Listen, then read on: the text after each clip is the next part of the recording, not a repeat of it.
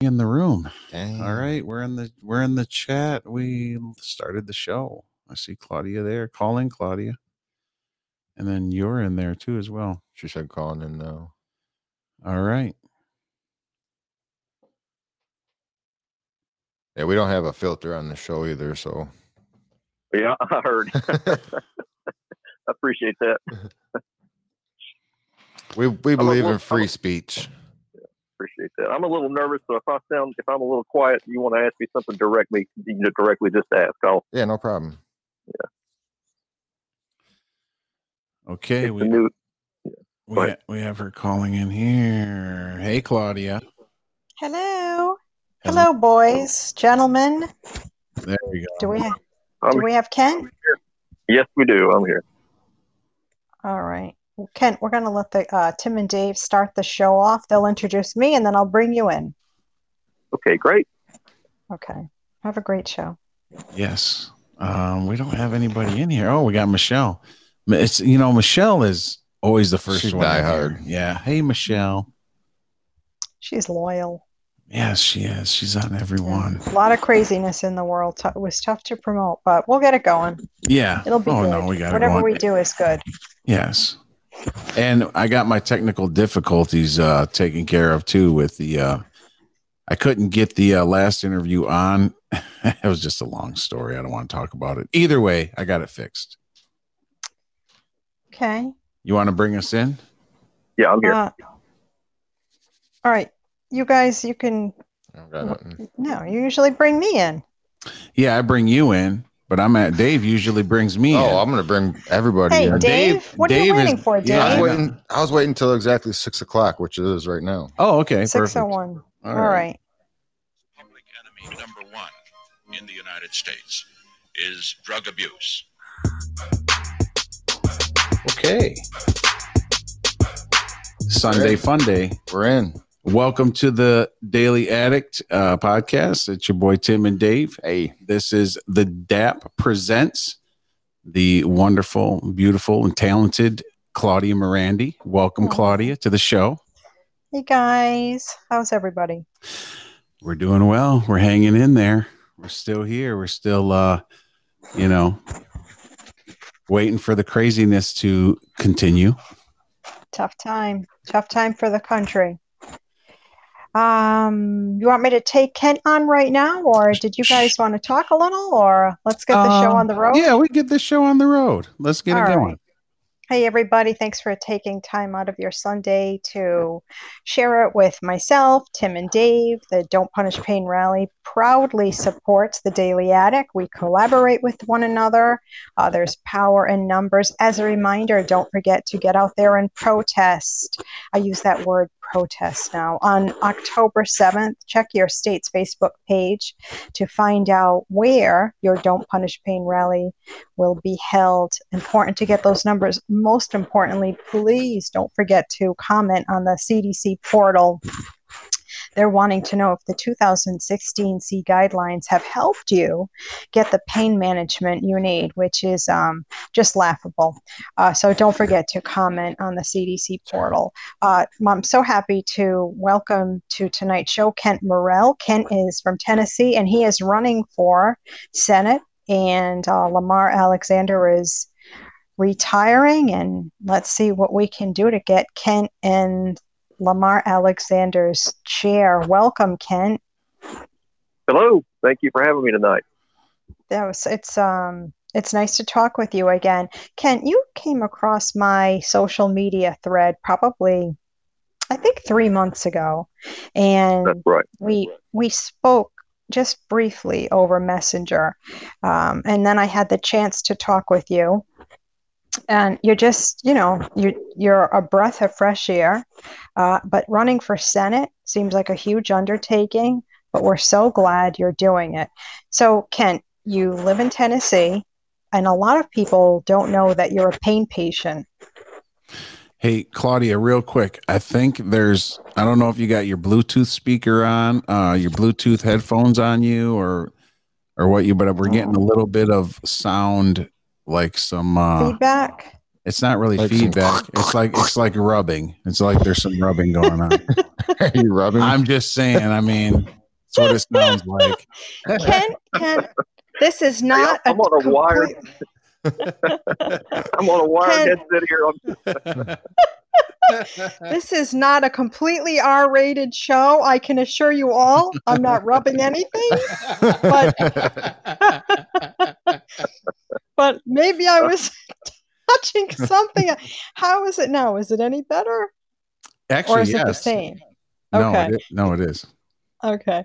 So, Kent, tell us about yourself and why are you running for Senate? And let's talk about the accident, the T-bone accident that brought you to the place where you are. So let's start from the beginning. My apologies. Start from the beginning. Okay. Well, I was in a car accident on my son's third birthday in 2000. It was September 22nd. It was a Friday afternoon. I own a small business. I do a lot of driving. And I was on my last run of the day. And I was on a back road, and I happened to notice I was about to get nailed. And I had about 2 seconds to see the car coming at me. And I had enough time to tense up and hold on to my steering wheel as tightly as possible. That was the worst thing I could have done. And knocked my van 3 feet off the road. And because I was so tense, it ripped the thoracic muscles that attach your spine. Initially, I was rather irritated that this interrupted my day. And the police officer that responded told my wife, "You need to get him to the hospital because he's hurt worse than he realizes." And I didn't want to go. Well, about 3 hours later, I went because the pain was showing up. And that started my first descent into hell. But that was my beginning. Mm-hmm. And I'm sorry. I just don't want to forget about the, I just interrupted you. My apologies, Kent. Please continue. Okay. Well, they sent me to physical therapy for 2 years, trying to fix the muscles. And then they realized I have joint laxity, and they said that was the worst thing they could have done. So they allowed scar tissue to grow into the medial branch that causes constant pain. So the medical community contributed to my permanent pain with bad medical advice. It's the cookie cutter approach to medicine that we see now that was going on at the same time. Now, nobody knew. It wasn't like it was anybody's fault. I just have joint laxity issues, and that's just in the family line. It wasn't something I even thought about at the time. But I played the game. I had major surgery in August of 2002, an attempt to remove the scar tissue that didn't work. And they finally sent me to pain management 6 months later. And the doctor said, "It's time to realize this is permanent. Adjust your life accordingly." Well, that meant my wife was going to have to get a job. We were going to have to pull kids out of school. They were in a private school. And we were going to have to move because we couldn't afford where we were living. And so for the next 16 years, I lived in pain management, trying to live in pain management. And it was a nightmare. And you're in Tennessee, and Lord knows everything's harder to do in Tennessee when it comes to cannabis and pain medication. And just, I didn't even think that pain management existed in Tennessee any longer. So you're on this roller coaster of a ride, Kent, going to pain management. And I'm sure it sounds like you did have a doctor, though, who was treating you with compassion for a while. Is that correct? Correct. I was at a pain management clinic from 2002 until 2013. I've had 52 surgical procedures on my spine. That's radiofrequency ablations, medial branch blocks. That doesn't even count epidurals and trigger point injections. But I started hearing about a genetic test that was available in 2012. It's the cytochrome P450 test that shows what medicines work and which don't and why. And my pain management group wouldn't run it. So I kept looking for places to find it cheaper because it was an expensive test. And in 2013, I found a testing company that was willing to do the test for free if they could show the group how it worked. It was a $5,000 test from them. And my group turned it down. And that made me angry. So I left that group. I went to a primary care doctor that specialized in pain while he was treating pain. And he ran the test at my first appointment. And it showed I have genetic issues. I don't process medications correctly. And he doubled my medicine over the next 2 months. And that was, for the next 2 years, it was the best pain management I received. He sent me for a sleep study, checked my hormone levels. It was comprehensive pain management that did not require epidurals and surgeries. It was holistic, overall care. Well, in 2015, the state of Tennessee decided I needed to see a specialist. All chronic pain patients had to go to a specialist because primary care doctors were not qualified to treat pain. And that was the best pain management I'd had up until that point for 15 years. And then I lost. He couldn't treat me anymore, so it took 7 months to find a doctor that would be willing to treat me because I'm a high-dose patient now. Mm-hmm. And it was like kryptonite. I mean, nobody wanted to touch me. The CDC guidelines were about to come out. This was early 2016 when I finally got in to see him. And then, what happened with the CDC guidelines. And for the next 2 years, so from 2016, I get a little lost in my story because it's so long. It's a 20-year long story. So 2016, sure. I saw him 3 times over 2 years and saw a nurse practitioner at most of the visits. And mm-hmm. at my second time I saw him, and each time I saw him, he told me what he's writing me pulls up his average for the entire group, his morphine equivalency. And he was about to get audited. He was worried about the state coming in to do an audit. And that was all he talked about was his audit that was coming up and how I pulled up his entire average. So in October of 2017, he started pushing an implantable pain pump on me, not because it was in my best interest. It was in his because it would get the numbers down so low. He said the state's too stupid to realize it's an equivalent medicine, but the morphine equivalency is so low that this won't be a problem, even though I could only fill it through him. And I know the failure rates on implantable pain pumps. Now, mm-hmm. let me go back to 2013. If you suffer long enough, you will do anything for relief. And my wife suffers from migraines, and she goes to a neurologist to have Botox shots to treat the migraines. And I happened to be with her on one of these appointments, and the neurologist said, I have constant spasm as one of my problems, muscle spasm that's constant. And the doctor said, I believe I could paralyze those muscles that are causing those spasms with Botox. Extremely experimental use, off-label. Well, I said, sure. What's the worst that could happen, right? It's not. So it was a terrible mistake because it paralyzed the wrong muscles. And it looked like it looked like somebody was hitting me with a baseball bat for about 3 months, about every 3 seconds. So we refer to that as the Botox incident of 2013, and that ended my search for experimental treatment. That was when I realized things can always be worse, and I was just trying to make it to the next day. Mm-hmm. So feel free to jump in anytime. Well, it sounds like, Kent, were you did you metabolize your medicine, a hypermetabolizer? Yes, hyperinducer. Okay. Yeah. Okay. So, and for the people who aren't pain patients, if you metabolize your medicine, you need more medicine. And now it sounds like you had a good 2 years. You have this test done. Most doctors will not do a test to see if you metabolize your opioids, your heroin pills, as Andrew Kolodny refers to them. But now you've got a good 2 years. You've been subjected to probably hundreds of steroid blocks. And now you're forced to see a random anesthesiologist who doesn't know you, doesn't know your background. And I believe that a primary care physician is the only person that should be treating a patient's pain, because who knows you better than your family doctor? Now you're thrust into some random anesthesiologist. It sounds like you've probably only saw him once, or you only saw her once, and now you're stuck with a nurse practitioner who knows less than anybody about pain management. And automatically, the first thing that you're greeted with is my ratios, because if you're receiving most of the medication, you're going to throw off this doctor's practice, his ratios, and those ratios, that's what triggers a state medical board investigation. And they work in tandem with the DEA.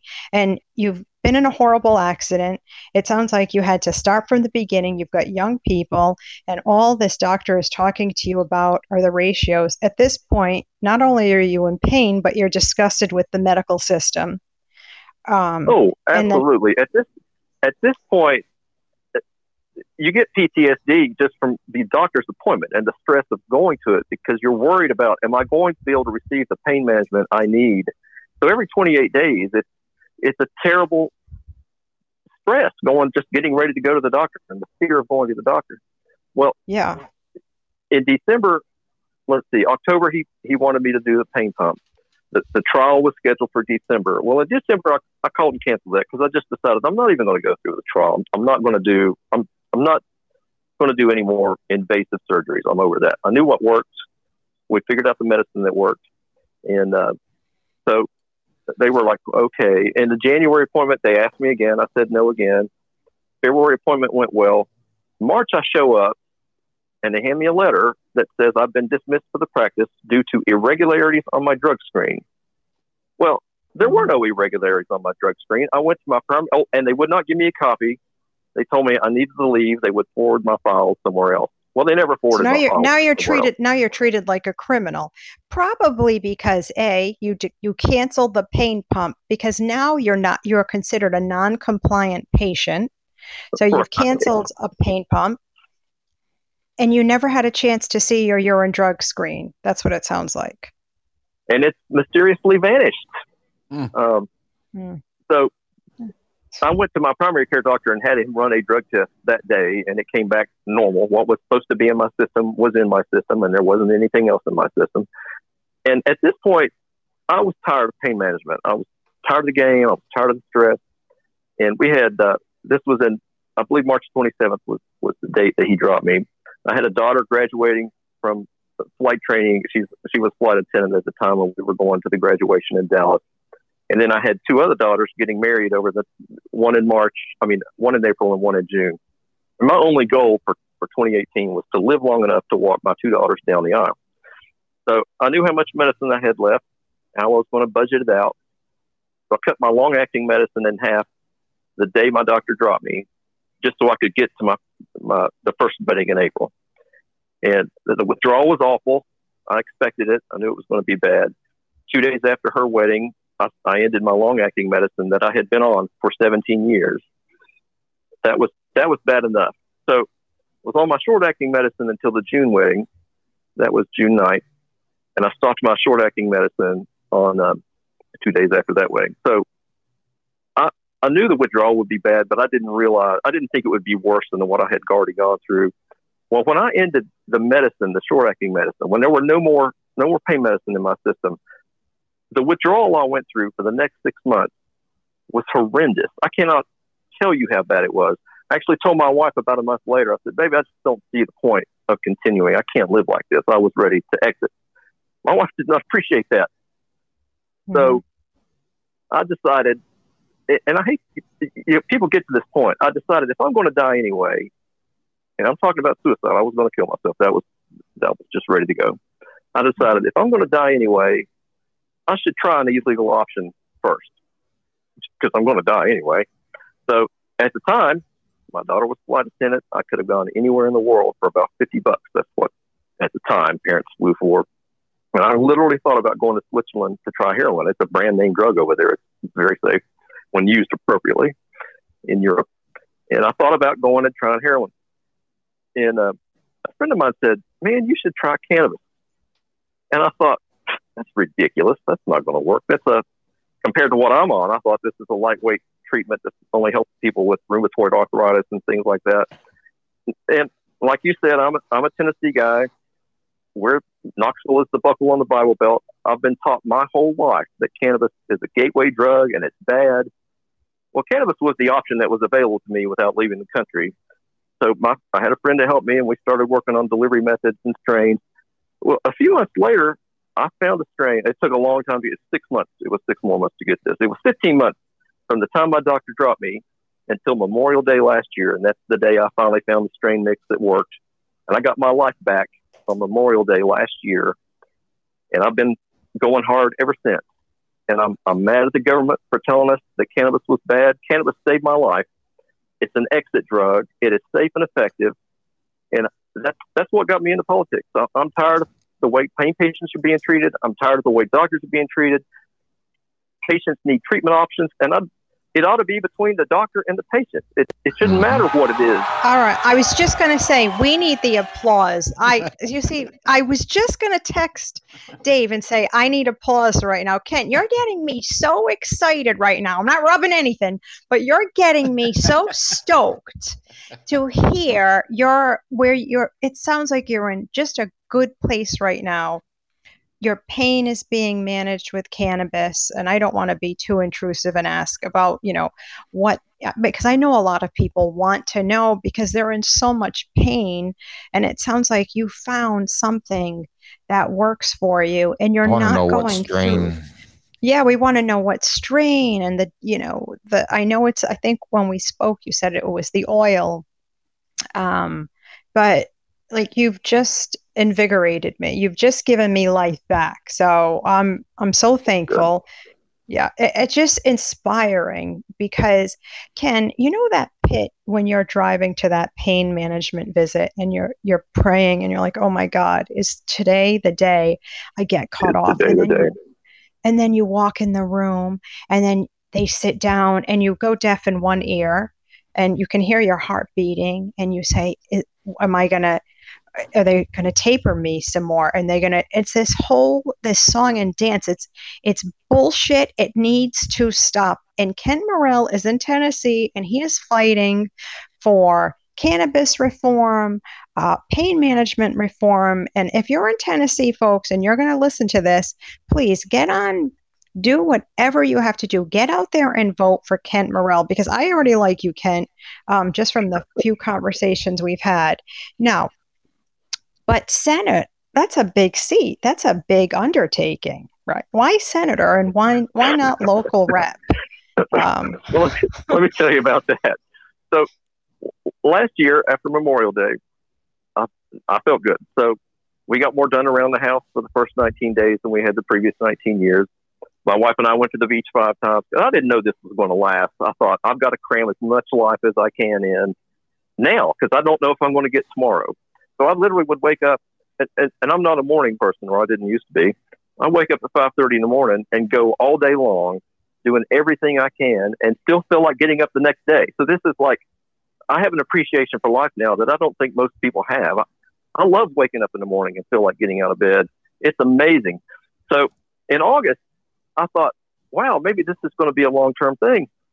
I should start thinking about the future because when you live with permanent pain, it is hard to think about the future because the future is not a pleasant place to be when you're in permanent pain and you don't know if you're going to have pain management. So I did not allow myself to think about the future for years.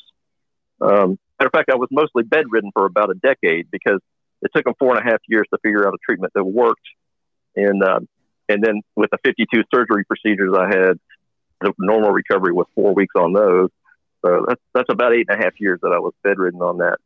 So in August last year, I thought, I own a small business. I could go back to my business. I've got a great business partner. He's kept me in business for 27 years, and I would not be here without him.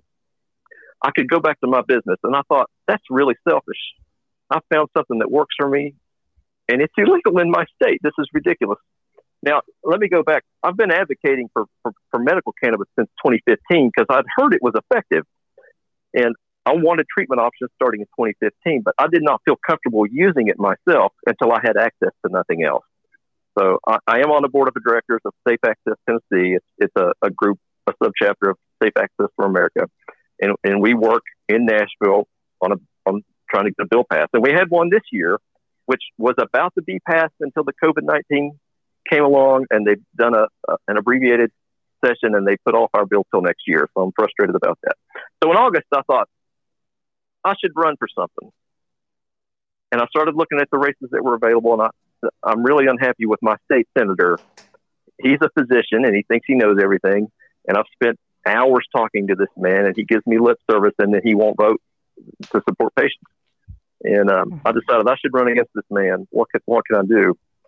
Well, he's not up for 2 more years, this district. And I thought I should do something to practice. What else is available? U.S. Senate. I'll run for U.S. Senate. Lamar Alexander's retiring. Well, nobody was expecting anything out of me. This was an easy run for me because I thought nobody's going to expect it. This is a trial run. I'm a nobody. Nobody's going to know me. I can get some experience. Well, then the chronic pain community found out a chronic pain patient was running for office. And Claudia, you found out, and Kathy King found out, and a number of people found out and started sharing it. And I couldn't handle the response. So when I initially talked to you, Claudia, I was overwhelmed. I was so overwhelmed with the response. I put you off.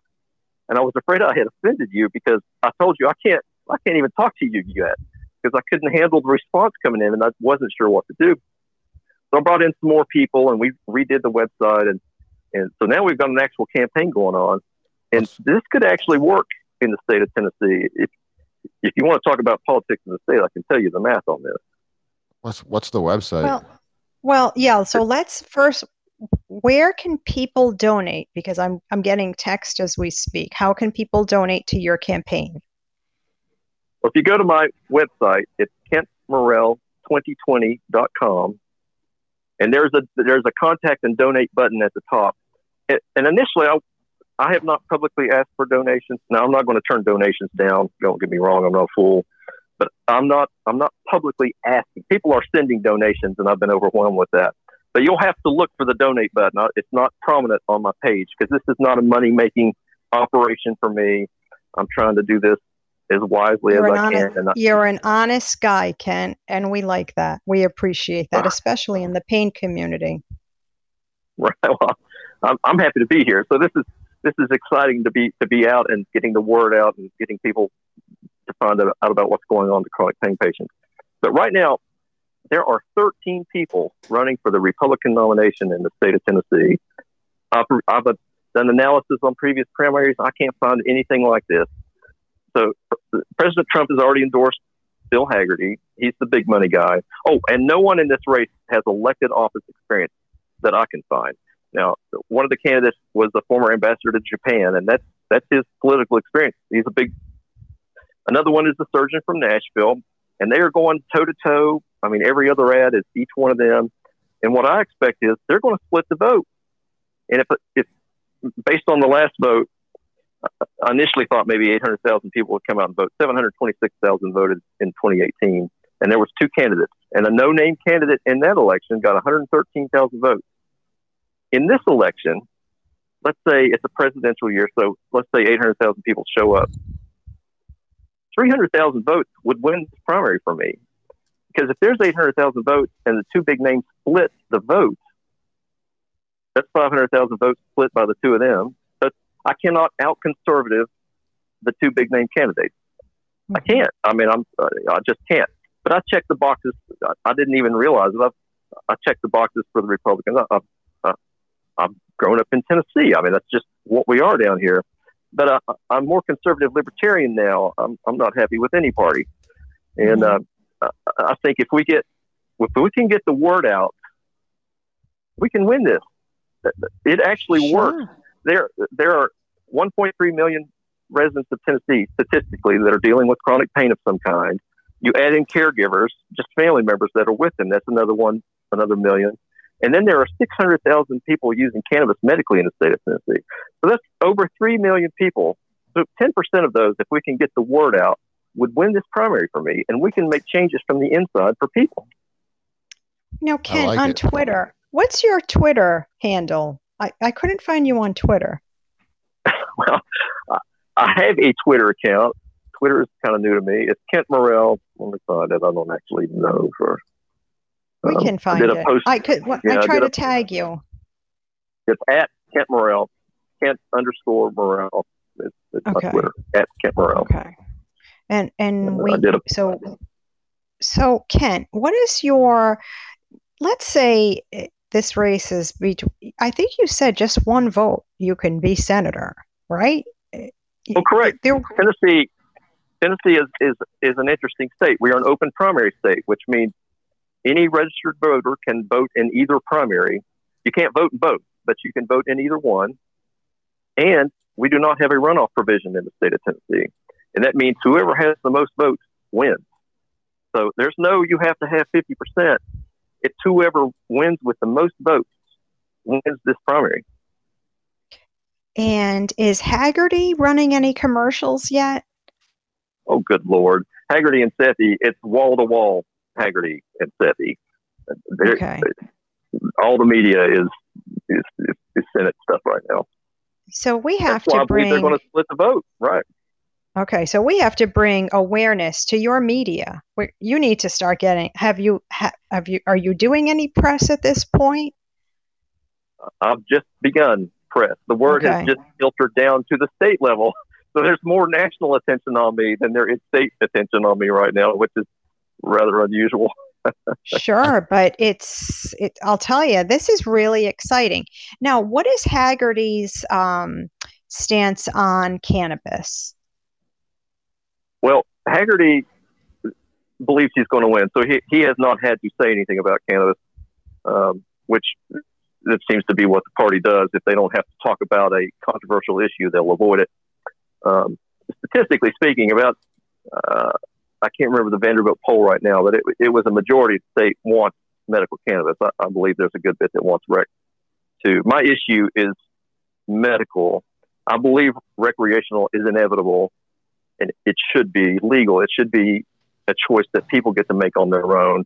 But now Dr. Sethi, he has come out and said that he believes cannabis is a gateway drug. That's been very frustrating. If there were a candidate that were pro-cannabis and pro-patient, I would get behind them because this is new for me. This is trial by fire, and I'm fine with that because I've walked through hell for the past 20 years. I don't think there's anything politically you can do to make anything worse than what I've already been through. Absolutely. So that's why people have been surprised that I'm open about what's worked for me, but I don't know what else to do to change the narrative unless other people come out and say, yes, I use medical cannabis. And people have told me privately, but they won't talk about it publicly. And it's sad. It's sad that we have to hide what works for us.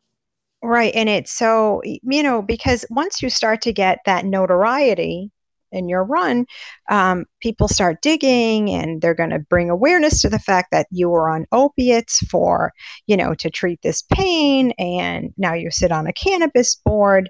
And I'm in New England. I'm in Rhode Island. You're in Tennessee. We live in a completely different world. It's polar opposite. Tennessee to Rhode Island, my senator's like, oh, we gave you weed. What more do you want? But it's just a different mindset in my southern states. It's just, so Ken, I thought you were young. How old are you? I'll be 52 this year. Oh, you're still young. Okay. I think of, when you told me about your car accident and holding onto the steering wheel the other day when I was with my daughter, I said, once you start driving, if you see a car's about to, slam into you, don't hold onto that steering wheel tight. And she looks at me, she's like, yeah, for some reason that stuck in my mind from our conversation. And you really have been through hell. And unless you've suffered pain, daily, chronic pain, and that's all, when you're in pain like that, you can't think about anything else. But when you cross over into the suicidal ideation boat, that's just a different ball game. It really breaks you, but it sounds like you have a solid family. Your wife stood by you through all of this. It sounds like you have a lovely family. You have children and they support you. What do they think about you being perhaps a senator? Well, they're glad I have a new hobby. Sure. They're excited. I mean, they are surprised to see me as active as I am because they've grown up. It was my son's 3rd birthday, so he's getting married in 2 weeks. So his whole life has seen me go through this. And my oldest daughter was 9 when it happened, and she's had the hardest time with it because it was a dramatic lifestyle change for her. So it's a terrible thing. I mean, speaking about the suicidal ideation, I dismissed anxiety and depression before I went through severe anxiety and depression. And when I went through it, I was stunned by how awful it was. I fear anxiety. Severe anxiety and severe depression are the worst things in the world. It is worse than physical pain. I've experienced it. There's no description that adequately conveys how bad severe anxiety and severe depression is. So if someone is out there suffering, do what you have to do to survive and don't feel guilty about it. Get help, talk to someone. It helped me. It's a terrible thing to go because you can't think your way out of it. No. And as a guy, we rely on logic, or at least what we think is logic. We happy in our little logical mind. And I don't know if you've ever seen the old Star Trek episode where Spock was out of his mind. That's what it felt like. Just complete out of control, no logic. It was terrible. It was awful. Yeah, it's a black hole. And when you're going through that time in your life, you're really only left with your thoughts. And for a person who's already in the black hole and where they're left only with their thoughts, it's dangerous. And people, especially we speak with hundreds of pain patients weekly, and more often than not, they say, Claudia, this is it. I'm going to kill myself over the next 30 days. Can you help me? And it's heartbreaking. It's not one, it's 1,000 weekly. And you wonder, is there any help in sight? Is anybody listening to this community, or are we just dismissed as a bunch of addicts, a bunch of junkies? I mean, I've seen, I know what people think about people who use opioids. Even when I'm with my friends, they're like, you don't take pain medication daily anymore, do you? And there's this stigma that's just been thrown on you. And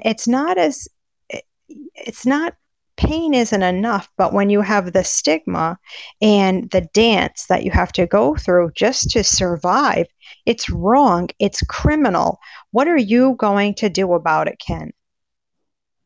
Well, because you may not be senator this time around, but I think once you have the taste for it, maybe you'll be a congressperson in 2 more years. But what are your plans? How do you plan to tackle the medical board mafia, the dirty DEA agents, the bizarre stance on cannabis and everything else, and the interference with the doctor-patient relationship? Have you thought about any of this? Obviously. Right. So last August, when I decided to do this and to do my practice run, there was a full plan to this. And the run was part of it. It wasn't the primary part because I didn't anticipate the traction that I have received. So my full-time job now is fixing this, is working on this. I've started another business to fund this. I wasn't expecting the traction, so I figured I was going to have to do this on my own, which means and I know how to do business. I've owned a business for 27 years. I see opportunity and I take advantage of it. Well, the opportunity here is politics. So there's some behind the scenes thing that I've got going on that I don't want to bring up yet. But I'm advocating for change professionally, whether it's in office or not. My job now is to work for change for patients, doctors, protections for doctors, treatment options for patients. And that's what my goal is. And I believe it would be easier to do that from the inside, because a lot of people don't realize that senators have staff. I mean, a lot of staff that work with other senators, staff that lobbies for certain issues. So can you imagine how effective it would be to have I'd love to have tons of senators up there, but to have one whose primary focus was treatment options for patients, protecting doctors, and removing the government from the doctor-patient relationship. It could be pretty simple, right? Very simple, yeah. This is a fairly easy fix. You think about it, we have to do a few things. You have to eliminate the 2016 CDC guidelines, which should have never been created because the CDC has zero business in opioid prescribing, but they lumped it into absolutely. A disease, right? So let's shit can the CDC guidelines. Number 2, no qualified immunity for DEA. Number 3, eliminate the DEA is not allowed to raid doctors' offices. They're not allowed. Absolutely. Right. Eliminate it. I agree. And police the medical boards, because the medical boards also have qualified immunity and they work together. The medical boards print out the highest prescribers. They hand that to the DEA, and that's how the raid begins. And then it trickles down to the pharmacy. All we really need from the beginning, I said, really all we need are 4 senators to make a statement acknowledging, hold the phone, this is happening and it needs to not be happening. Get rid of the 16 CDC guidelines. There shouldn't be any guidelines. A doctor, this is supposed to be individualized patient care. I don't need a cop in my clinic when I'm writing a script. So now everybody stopped prescribing. There's just a few only, but the word needs to get out. Do not raid a doctor's office, or else you make sure you fill that person's script, or else. And what we are doing, Kent, we finally have a lawsuit that's about to be filed against CVS. And that's going to send a message. You fill a patient's script because you're not a doctor. You want to call the doctor to confirm it? Fine. But that's another hurdle this community has to go through. Driving 300 miles to get your script filled. What? It's draconian. It's sick. It's twisted. It is. It's torturous. It's and the bottom line of this is torture. So if you have a group of people that need assistance and they can't get assistance, well, they're going to die off. So it's, for the government's view, if they view chronic pain as a problem, well, if they wait long enough, it's a self-correcting problem because we'll eventually kill ourselves off. But what they've done is create an environment where drug use is going up. People are going to do what I did and try to find something that works before we select the final option, because I would really rather live. That's my preference, is to be able to function and have a life and enjoy my family. That's all I want, but the government won't let me do that. How disgusting. You think about it. Our government, our medical boards, which were created to protect the public, which is the biggest crock. The medical boards are only there to protect themselves. They are driving up the overdose rate in this country. Think about it. The CDC guidelines were created to do exactly the opposite of what they're doing. And nobody is willing to bring awareness to it because there's so much money to be made in Suboxone, in rehab centers. But it's not working. It's the failed war on drugs, and pain patients and well-intentioned physicians have become the collateral damage. Nobody cares, though, and all we need are 4 senators to come together to support one another. I'll tell you what, Ken, the only bipartisan issue agreed on is opiates are bad. That's it. That's the only issue both parties agree on. And it's sad because it's a lie. Opiates are just a tool, and you use the right tool for the right job. And if physicians have gone to school to be trained to use it, then let them use the tool that they've been trained to use. So, Kent, do you think we can reverse the damage that's been done? I mean, how sad the suicides in our community, they'll go left unnoticed. But, and I ask everybody this because people ask me this every hour, 24/7. Is there any relief in sight? Can we reverse the damage? What are your thoughts on that? I don't know about reversing damage, and I say that in reference to patients, because if you've suffered long enough, it can be hard to restore what health you had. I mean, I've got gray hair. If you look at me, I look like I'm in my 60s because of what I've gone through for the last 20 years. I've got gray hair. I don't color my hair. I'm happy to have hair at all after what I've been through. And you've got nice bow ties, Ken. Just wanted to give your bow ties a shout out. And by the way, I really tie those. Those are not clip-ons. That was one of the things I wanted to learn to do when I started feeling better. Was I want to learn how to tie a bow tie, so I watched the YouTube video and learned how. And I like it. It takes a little more skill to tie a bow tie than a regular tie. But it's the joy in the little things, like just putting on a bow tie. That's enjoyable, just to feel like doing that. And to say that I actually like putting on a bow tie is that's silly. But it's learning something new and actually feeling like doing it. But there's always hope. I want to tell people out there, there's hope. There's hope out there. I got to a point where I didn't think there was, and I was ready to give up. And if you had told me a year and a half ago that I would be running for U.S. Senate and I could potentially be a serious candidate, I mean, the math works. I'm a serious candidate. But I would have laughed. I would have said, this is absurd. This is ridiculous. But here I am. And cannabis saved me. And people, we need options. And I just, cannabis doesn't work for everyone, but it worked for me. And if it works for other people, they should have the option for what works for them. Absolutely. And I know the pain community. They're going to say, well, I mean, is Kent, is he sour on opiates now that he's found cannabis? But no, it doesn't, because the pain community is so fractured. Let me say something about that. Opiates were the best treatment option I had. It was reliable. It was consistent. I could take it. I knew it was going to work. I knew how long it was going to last. Opiates work best for me, but I will never go. Now I'm in pain. I'm always in pain. I don't expect to ever be pain free, but the pain is not in my head anymore, and it's manageable with cannabis. So it's, even though it's the best I've felt in 20 years, I still live with pain. But yes, opiates would work better for me, but I'll never go back to pain management. I won't get back on that train. There's nothing you can do that would ever get me back into pain management. That is a nightmare scenario for people that are in it.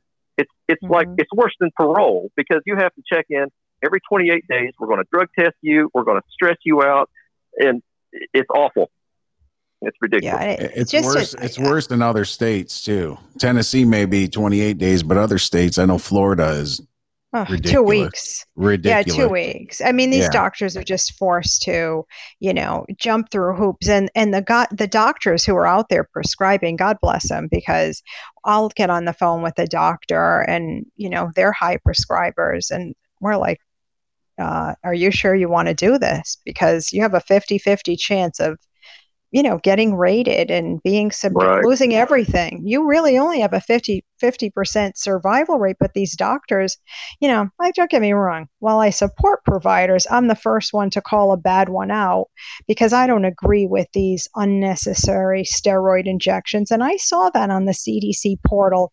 The interventional pain management doctors are jumping on the portal and saying, we need to really continue with the nerve ablations and the spinal stimulators, because we're going to lower addiction rates. But that's not what's happened. Our overdose rates will skyrocket, especially COVID.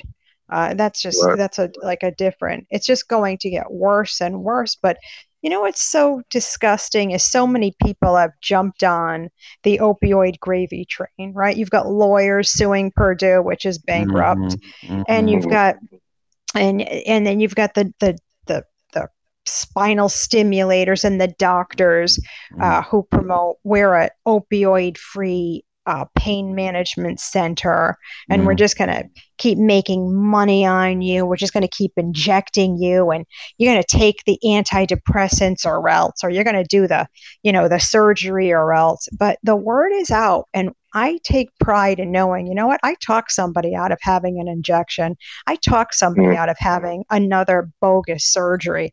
And if that's the only thing, if I'm successful at that, I'm happy, because I want to bankrupt people that are making money off of the opioid crisis. Right. That's infuriating. And these anti-opioid groups, prop and shatterproof and fed up. These people, the only way they can heal themselves is by making people who take opiates responsibly suffer.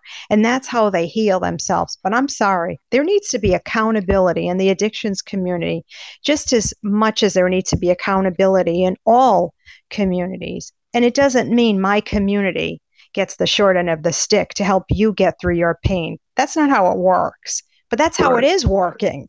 It's got to stop. There's just no... I feel like we're in a world where addicts get passes on everything. But now as a mom to kids, that was stupid to say, as a mom to kids. What else would I be a mom to? Kent, welcome to menopause. Kent, if you're not senator, you're going to learn a whole lot about menopause. But I come in hot because I think about the poor people who are suffering. Now, I want to ask you a question. You don't have to answer it, but because you're in a state where cannabis it's not legal for anything. You can't even use it for medical use or, God forbid, recreational use. Are you worried about getting in trouble for using cannabis?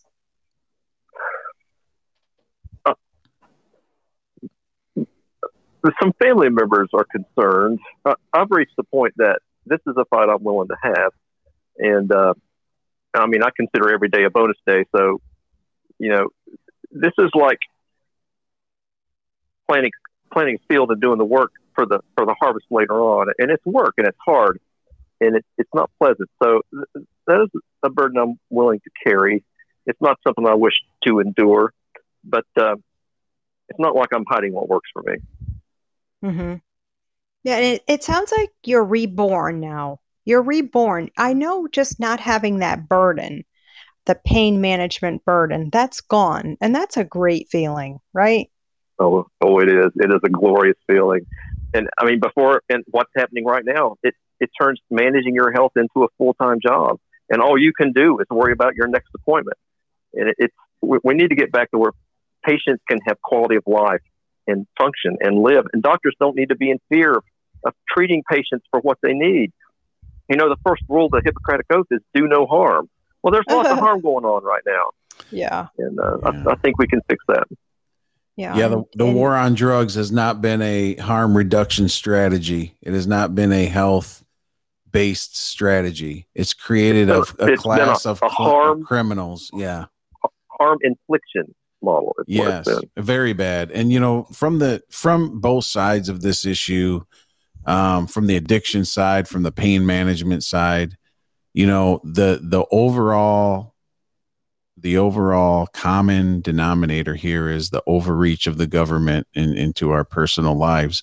And when you say doctor-patient relationship, how many times have we said that, Claudia, on this show? How many times have we talked to doctors, lawyers, advocates? And doctor-patient relationship is so important. It's so sacred. And really, it's not the government's business. It really is not. And ever since everything the government gets involved in, they inflate it, they, overcomplicate it, they waste money on it, and it becomes very inefficient. When you look at the educational system, when you look at the healthcare system, when you look at the war on drugs, it's crazy. So I hope, we're going to definitely support you for this Senate bid, and we're going to recirculate this thing and get it out there. And anybody that's in Tennessee, we're going to try to reach out to all the chronic pain patients. There's 30 million strong in the U.S. We need to get this word out because we do have somebody that's supporting CPP and understands from that perspective actually running for office. And this is amazing. I'm going to send his name in every package we send. That's a great idea. Every Happy Life package we send, I'm going to make a little card. There you go. Yes, that's a great idea. Happy Life Herbals proudly supports Kent Morrell and his run. So, Kent, what happens now? When's the primary? Primary is August 6th is the primary. And the next 6 weeks, 5.5 weeks are covered up. I've got dinners and events to go to. So, I mean, we'll get the word out. I'm doing everything I can. And with the involvement of the pain community, and I believe we can make a difference here. And if nothing else, I will put the fear of God in these candidates. If I can place well, this will illuminate what the problem is in the state for nobody to come out of East Tennessee and to show up well in this race with 13 people. That would make a statement in and of itself. Yeah. Just getting this just this dialogue is so important because it's on. Everybody will be affected. I use this expression, you're not affected until you're affected. And people, everybody has a cause they fight for, but people are like, I'm not sick. I don't need pain medication. I would never take pain medication. Mm-hmm. But until you're one accident away, one cancer diagnosis. What did Dan Laird say on my last show? Tim and Dave, he said at one point, 25% of the country will have cancer. Mm-hmm. And Ken, this is where I'm receiving reports. At first, when I heard them, I said, "Oh, this can't be true." But now I'm receiving reports from nurses around the country that COVID-19 patients on ventilators, doctors don't want to give them opiates and keep them sedated properly because some patients were experiencing withdrawals when they were taken off the respirators. And I said, who cares? They're worried about dependency, but dependency, you don't have a good shot of surviving after being on a vent for 14 days. It's slim. But can you imagine not wanting to, give people the proper medication because they're worried? That worry is constantly in the back of the doctor's mind. What if the patient comes out addicted? this person's probably going to be dead. And you're worried about Right. giving them. It's like a hospice patient. And this is where we are in the country. And we advocate all the time for people, palliative care, close to end of life. It was unheard of 4 years ago. Oh, this will never affect the sickle cell community. Oh, absolutely. My sickle cell patients are suffering. My cancer patients, before cancer was the holy grail illness. Oh, doesn't matter if you have cancer. You don't want to be on drugs the rest of your life, do you? And that's what these doctors say to patients. It's just like, I don't know. It's like this fog that just completely enveloped the medical community. And I'm thinking, my God, what are the newbies out of medical school? What are they going to think? What are they being taught? It's bad. And people need to realize at some point you are going to be a patient and you want all the options available for you when you are a patient. My mother had a knee replacement last year. You know what they gave her in recovery? Tylenol. They gave her Tylenol after a knee replacement. And that didn't work because she has the same genetic issues that I have. It comes through my mother's line. So it was awesome to watch my mother go through the misery she was going through until they finally got her the pain management that she needed. Oh, yeah. And they did finally. Yeah, and you will. And I tell people post-op, they're just trying to push the envelope. Don't let them push that envelope. You demand what you need, or you get your lawyer on the phone. And it's really important for people to,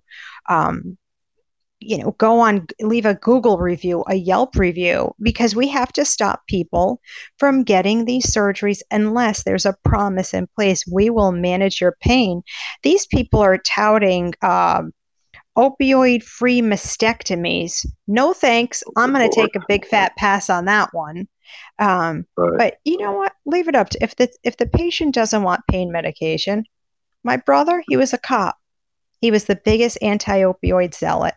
100%. He passed 1 year ago, but he was raised to believe all drugs are bad. And now we have people who are suffering, even if the medication's being offered. We have to make, and I think it's my greatest campaign ever, Kent, we have to make opioids great again. And it's, the false narrative, the media, right. It's the media drive. The media is the driving force, but we want to get you media. We want to get you airtime. This is a crucial time for a candidate to speak with the media and to ruffle feathers of, what's his name? The other one that's all over the news in Tennessee, who's running for Senate? Bill Haggerty. Yeah, right. we want to help you ruffle feathers. I already tweeted him and asked him what's his stance on cannabis. So I'm already starting. Yeah, we're not messing around. Well, we can't find Kent's Twitter, so Kent_Morrell is the Twitter. There aren't many followers. I don't have a lot of posts yet. That's okay. You will by tomorrow morning. So Ken, we have 2 minutes left. What would you like to end the program with? What are your thoughts on everything? If people are interested in helping, I just need to get the word out. I mean, donations are great. I can do a lot. I run a shoestring operation, but the max donation would print 1,000 signs and 5,000 door hangers, and I've got an all volunteer force. So if someone is going to donate, we'll put that money to good use. But what really helps is telling the story, getting the word out, telling your friends, sharing it on social media. It's just reaching people is what helps more than anything. And Ken, you have volunteers. How many volunteers do you have now that are going to be putting signs out and across? I don't actually know the number because I have volunteers organizing other volunteers. I've probably got 10 people across the state that are helping me organize. And then from there, we'll have to see how it goes. Because like I said, this was supposed to be a practice run for me. So I'm just learning on the fly. And do you have a campaign manager or not yet? I have a friend that is volunteering, but it's there are no paid positions, so I have someone helping with. But I'm a one man show on most things right now. Yeah. Okay. Well, that's how it starts, right? Nothing. Right. My local rep was he was at my home today, and I was telling him about you, and he said, "Oh, why doesn't he? Maybe he'll want to vote for local office. I won't run for my rep. I'm friends with my rep, so I'm not going to run against him." And that presents a problem because if I was going to run, it would be for a rep seat. And I think you're in that same situation, right? You don't want to go up against your. Well, I thought about that, but I actually like my rep. He's supportive, my state rep. And I spoke to him recently and told him, the reason I'm not running against you is because I like you. And he said he appreciated that. So maybe he'll be our bill sponsor for the bill you're working on in Rhode Island. That might be funny. Yeah. It's so important. My rep received I don't know, thousands of emails from pain patients and lawmakers across the country. And we've been able to get a version of my bill in several other states. And it's not easy. It's, 3 times probably a charm. But, to the pain community who's out there listening, if you're in Tennessee and you want to help volunteer for Kent's committee, reach out to his website. Only if you can. We're in tough times. Donate. But most importantly, get the word out. Reach out to media. Let the media know about Kent Morrell. Let's do what we can to bring awareness to the plight of the pain patient and cannabis reform. People need cannabis. I think the guys wanted to maybe ask you about some, cannabis questions. I'm not sure. Yeah, we wanted your experience with it. So you had to find a certain strain that worked for you. That's very interesting. And how do you administer it? Do you vape it? Do you do you have an oil RSO or? Well, let me tell you how I came to this. I discovered cannabis a while back because CBD. I discovered CBD. CBD is legal in the state of Tennessee. I'm happy about that. I looked for quality CBD for a long time and finally found some locally that was manufactured. And after ordering custom batches from Colorado, the CBD was the initial entrance into the cannabis world. And, with legal states, there are places you can go to try different options. And you do what you have to do. So the oil is what works best for me, that delivery system. I don't actually enjoy smoking. I used to be a cigar smoker. So learning how to inhale smoke was a new thing for me. That was a foreign idea. Being a cigar smoker, you don't inhale into your lungs. So if I'm having an emergency, like when I was dealing with the anxiety and the depression, smoking it was the most immediate help. That kept my finger off the trigger for a good long time. And so if someone needs to smoke it or vape it, do what you have to do for it to work. But the oil method is what works best for me. Mm. Do you still take CBD or no? I do. You do? I use both. Yep. Can we send you a sample? I'd love a sample. That'd be great. But Kent, we're not going to send you the suppositories. No, those are for Claudia only. So can Claudia send your address to us? Do you have his address? I'll send it to her. Okay. Send it to you. Cool. Or I think but we won't send you this. We were, I don't know how this happened, but a few weeks ago when we were talking, I said, "Oh, you guys should have, suppositories because I can't swallow the CBD oil. I gag. I can't anything. I just gag. The THC." Okay, somebody terrible. sent. Yep. And a doctor sent me a chocolate bar from Maine. He's like, "Try this. You'll sleep better at night." Sleep. I was gagging. I said, "I don't need to sleep. Never mind." But some people can, same with kratom. And we're all about if it works for you, you should be able to have access, whether Absolutely. it's kratom. Right. I agree with that. I know we laugh about the suppository method, but I know people with Crohn's, and that's the delivery method that works best for them. So whatever works, I think you should go with what works. Yeah, I was telling Claudia about RSO. A lot of Crohn's patients take RSO with a suppository and have very, very good results with that.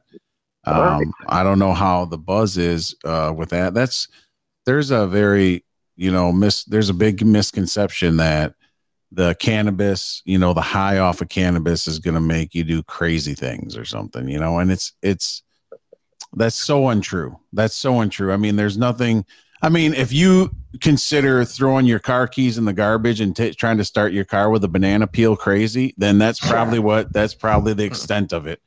But there's just so many false narratives out there, and they spun this thing and made this drug war into something totally overbearing on the world. It's actually a worldwide thing. And it's not just in the United States. We have a lot of addicts here, which complicates things. And I think that depression and anxiety you were talking about earlier, I think we have a problem with that here in the U.S. And we don't really, you know, they're quick to give out, you know, their different Zolofts and things like that. Oh, yes. They love, you know, anything that, you know, the serotonin reuptake inhibitors and stuff, they like to mess with your brain chemicals, but anything that nature provides is, you know, not acceptable. So we're fighting the good fight. You're fighting the good fight. It's been a pleasure having you on the show today, Kent. I mean, it just opened my eyes to, you know, that real people are out there trying to make a difference in this thing. And it's not just a bunch of greedy bureaucrats trying to, you know, squeeze dollars out of everything. There's always hope when there's somebody fighting, and you are definitely a fighter. And I gotta give you kudos on that. Thanks for sticking through that tough fight. I know it was tough for you. I know you had a lot of days where you didn't know if you wanted to, you know, live or die. And that's a very important conversation. That paradigm that you put out there and you're admitting that and you're open about that is a very strong story, because a lot of times people don't want to know that. A lot of people, they lift up that rock. They don't want to see what's underneath it. They just want to say, oh, I just, you know, everything's fine. I don't want to pay attention to what's going on over here. But I think they're very important conversations to have, and they're not conversations you can have in a 280 character tweet or a YouTube video or a commercial or an interview, a 3-minute interview on Fox or whatever. These are conversations that need to be had in this space, so people can hear the whole thing. So, we really appreciate you being on, and Claudia, we appreciate you. Once you're senator, we'll get you back on. Yes, exactly. When you're senator. Yeah, and you know what, Ken? If you're not senator, you're going to be something. You're going to be you'll be in another office, and we support you. Don't Punish Pain Rally supports you. And look at that. You have 2 applause. Everyone, if you would like to support Kent and his bid for Senate, please visit his website. It's www.kentmorrell2020.com. There's a button on there to contribute and donate. Please help out with that. And of course, as always, make sure you support Claudia Merandi and the Don't Punish Pain Rally. That is don'tpunishpainrally.com, or catch her at the Doctor Patient Forum. That is the Doctor Patient Forum, all one word.com. Make sure you subscribe and rate the DAP. Share it with everybody you know. Spread the knowledge, spread the love. That's what we're all about. And if you want to listen to our episode we just dropped, it's pretty interesting. We dropped episode 87, how the war on drugs is a racist war, and how Johnson & Johnson makes a lot more than just baby powder. Right? Yes. I'm talking about opium. We're talking about opium, folks. So just make sure you always subscribe, share. Thanks for tuning in. And don't forget where to get your CBD. Of course. Everybody knows. HappyLifeHerbals.com. Put a code in there. Oh, summer 2020. There you go. Take care, everybody. Take care. See ya. Thanks, guys. Thank you.